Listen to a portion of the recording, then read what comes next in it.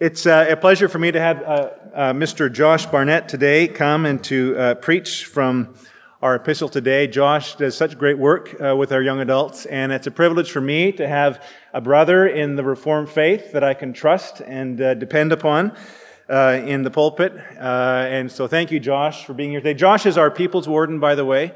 He's the one who keeps the people all in check, and he will do that today for us through the Word. So come, Josh, and share with us.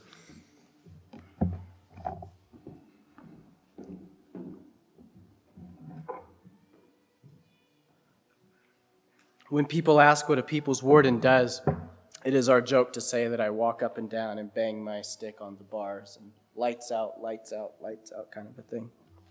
But that's not what a people's warden does.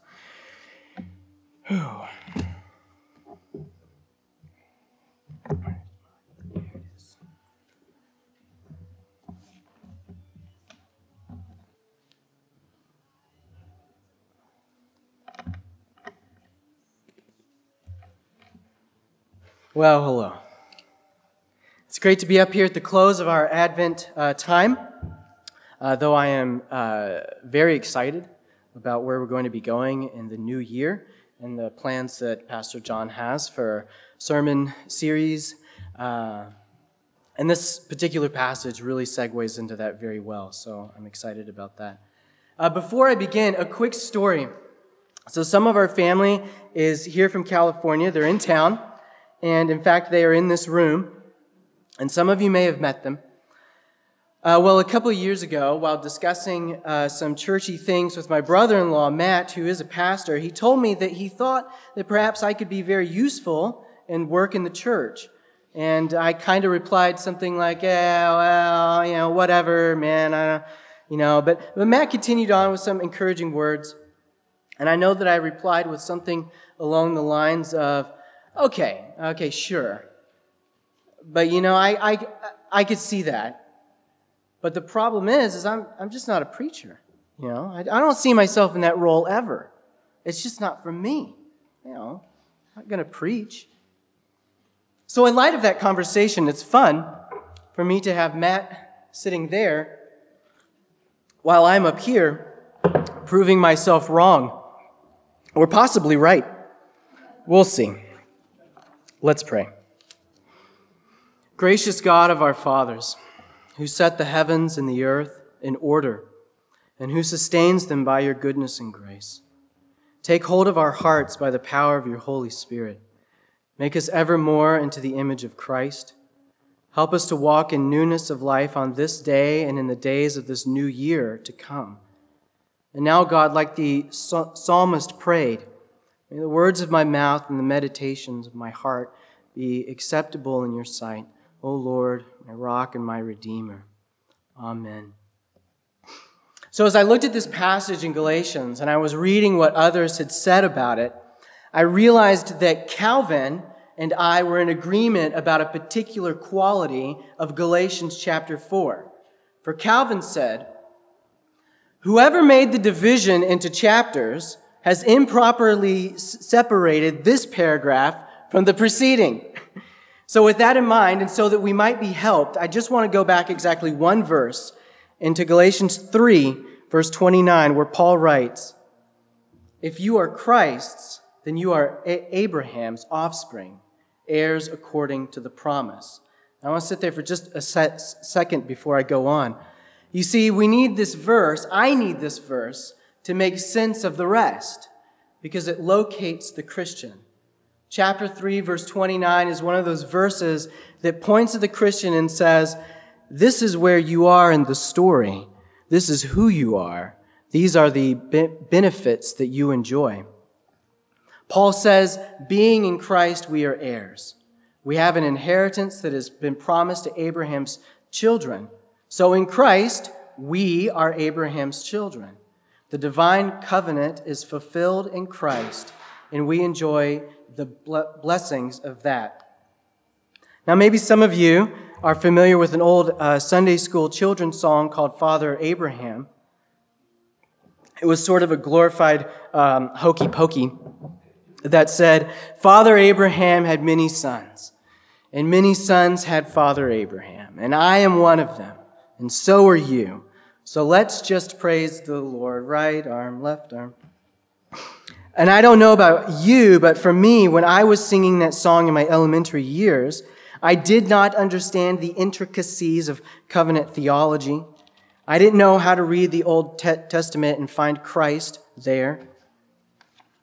I didn't even realize that this simple lyric points to the Abrahamic covenant.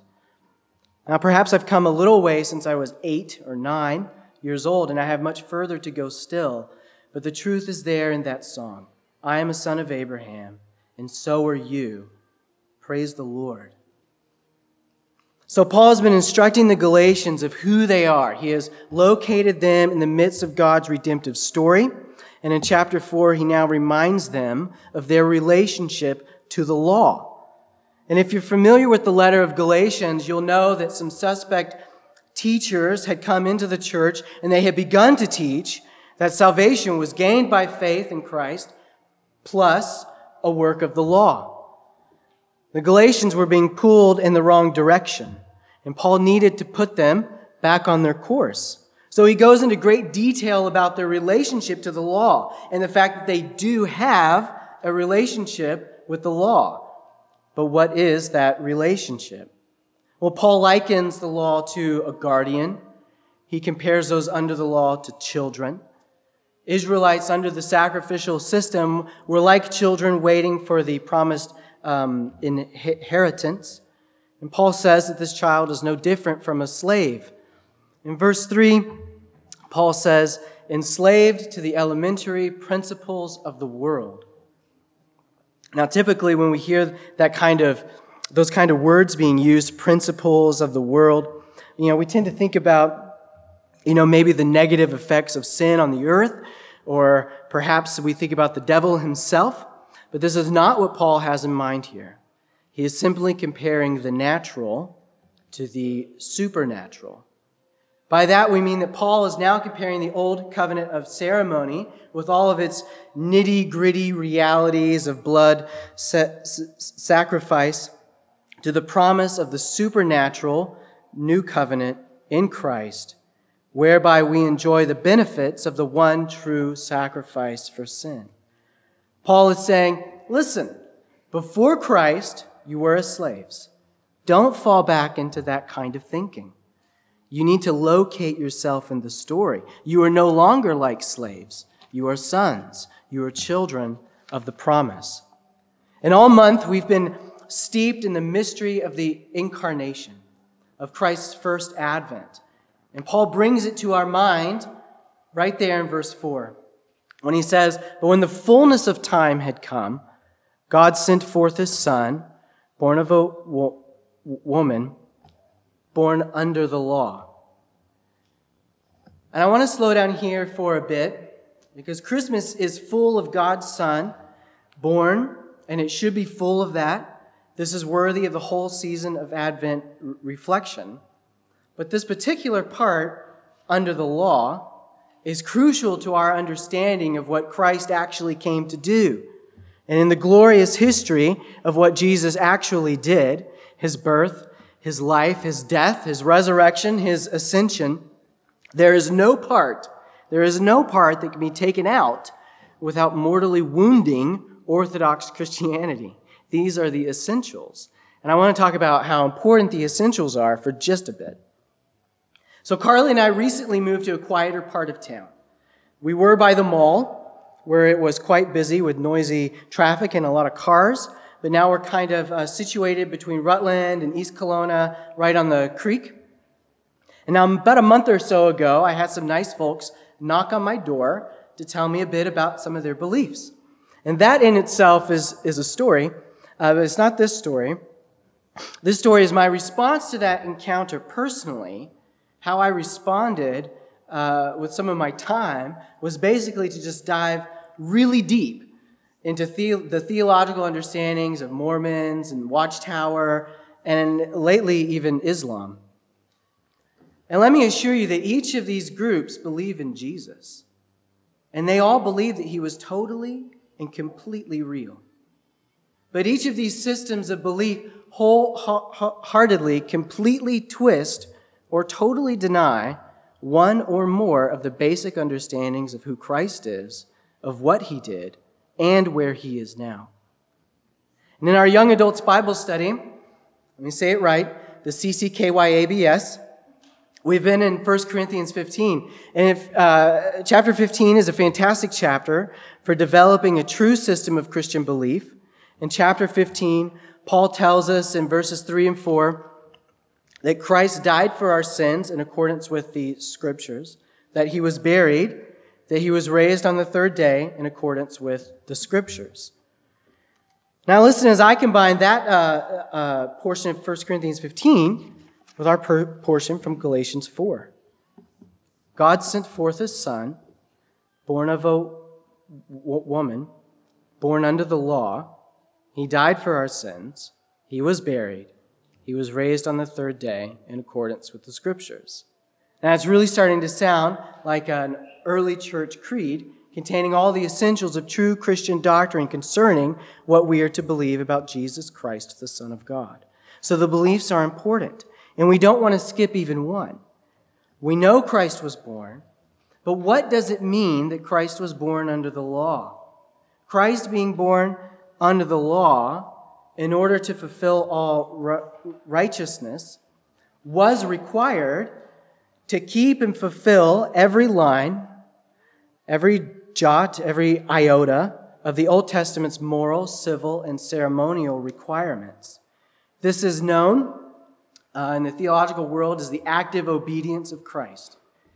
It is enough to say that Jesus lived a perfect life, but it is helpful to understand what his life and his words say about the law and what they say about us. You see, in John 8, with the woman caught in sin, we see that Jesus begins to challenge the understanding of the civil law. And when he questions whether or not the woman should be stoned, he's challenging the Pharisees' understanding of that law. And he's bringing his kingdom to earth. In Matthew 6, during the Sermon on the Mount, he says, if you hate your brother in your heart, you have broken the moral law of God. You have committed murder in your heart. In this instance, you see, Jesus didn't actually change the law. He didn't make it harder to follow. He said himself, I have not come to abolish the law, but to fulfill it. He didn't change the law. He changed, on that day, the people's perception of themselves. See, most non-murdering people will reflect on the fact that they are non-murdering people, and they will feel pretty good about their non-murdering selves. But Christ challenges those notions of innocence, and he shows the impossibility of all who were born under the law, of any of us keeping the law. You see, God's moral law shows our need for Christ, for we cannot keep it perfectly, and if we're guilty of breaking one, we're told we're guilty of breaking them all. In Christ's death, he fulfills the Old Testament partial understanding of atonement. He becomes the sacrifice once for all. Never again will blood need to be spilled for the sins of God's people. It is finished. It boggles my mind as I think about that, how any other religion would change even one aspect, one piece of Christ's work in his birth, his life, his death, and his life, because to do so robs them of the blessings of Christ's work. You see, if we change even one thing, if Jesus is born of Joseph, he is born in sin. If he's merely a pretty good teacher, he has not lived a perfect life.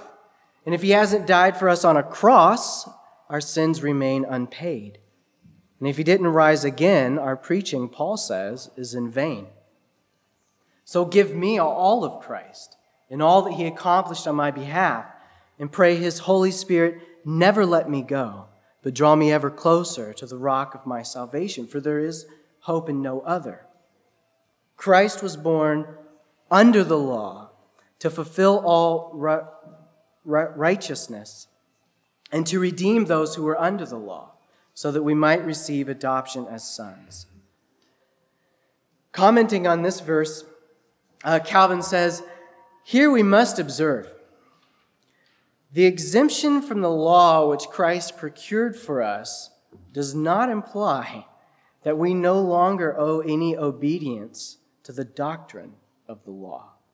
For the law is the everlasting rule of a good and holy life. Now, to preach Galatians and find myself preaching the law is an interesting thing, for sure. Because here we have Paul writing to a group of Christians who are hounded by these legalist agitators who would have them add works of the law to their faith in order to be justified. But that's the thing, we are never justified by works of the law. This is Paul's point in stressing that Christ was born under the law. He fulfilled its just demands, and to purchase us out from under the law's condemnation. We are free from its condemnation, but we are not free from its commands. But I should clarify, here in the 21st century, we are not in a pre-Christ Israelite civil municipality. Those laws are fulfilled by the establishing of Christ's kingdom, and that kingdom is not of this world. And we are not obligated to offer sacrifice for sins, but only to place our faith in Christ's, the once perfect, full sacrifice for our sins. But there, right before us, written even on our hearts, grounded in the very character of God, remains His holy and perfect moral law. It's never changing. It's never abrogated. It's certainly not abolished by Christ, as He said Himself. And we said it together during Psalm 19. The law of the Lord is perfect. His testimony is sure. His precepts are right. His command is pure, and His rules are true. And we shouldn't forget Psalm 1. Blessed is the man whose delight is in the law. But how do we get there? How do we get there to that place of delight? Well, we read in verse 6, it's because we are sons. Because you enjoy all the benefits and advantages of being adopted children through Christ, God has sent the Spirit of His Son into our hearts. Being baptized in the Holy Spirit with fire and sealed to God by the Spirit's power, we can cry with all our heart, Abba, Father. And with love in our heart, we should cry to God, Father, write your law on our hearts, we pray, that we might not sin against you. So we are no longer slaves to the law, no, but a son for whom the law is a delight. And if a son, then an heir through God. We are heirs according to the promise. As I was writing this seemed like a naturally well-timed place to end. And then I remembered that tomorrow is a new year. And I don't know about you, but I don't really get into New Year's resolutions very much. I have nothing against them, but I don't really get into them. But Jonathan Edwards got really into them. And if you've never read Jonathan Edwards' resolutions, I recommend them. And several years ago, I read one that for whatever reason has stayed with me. I've not forgotten it. Edwards wrote, resolved to examine carefully and constantly what that one thing in me is which causes me in the least to doubt the love of God and to direct all my forces against it. And I know that if we can locate ourselves in the reality of our position before God in Christ, we will feel more fully the love of our Father as His children, and our love for His law will increase. In the name of the Father, the Son, and the Holy Spirit. Amen.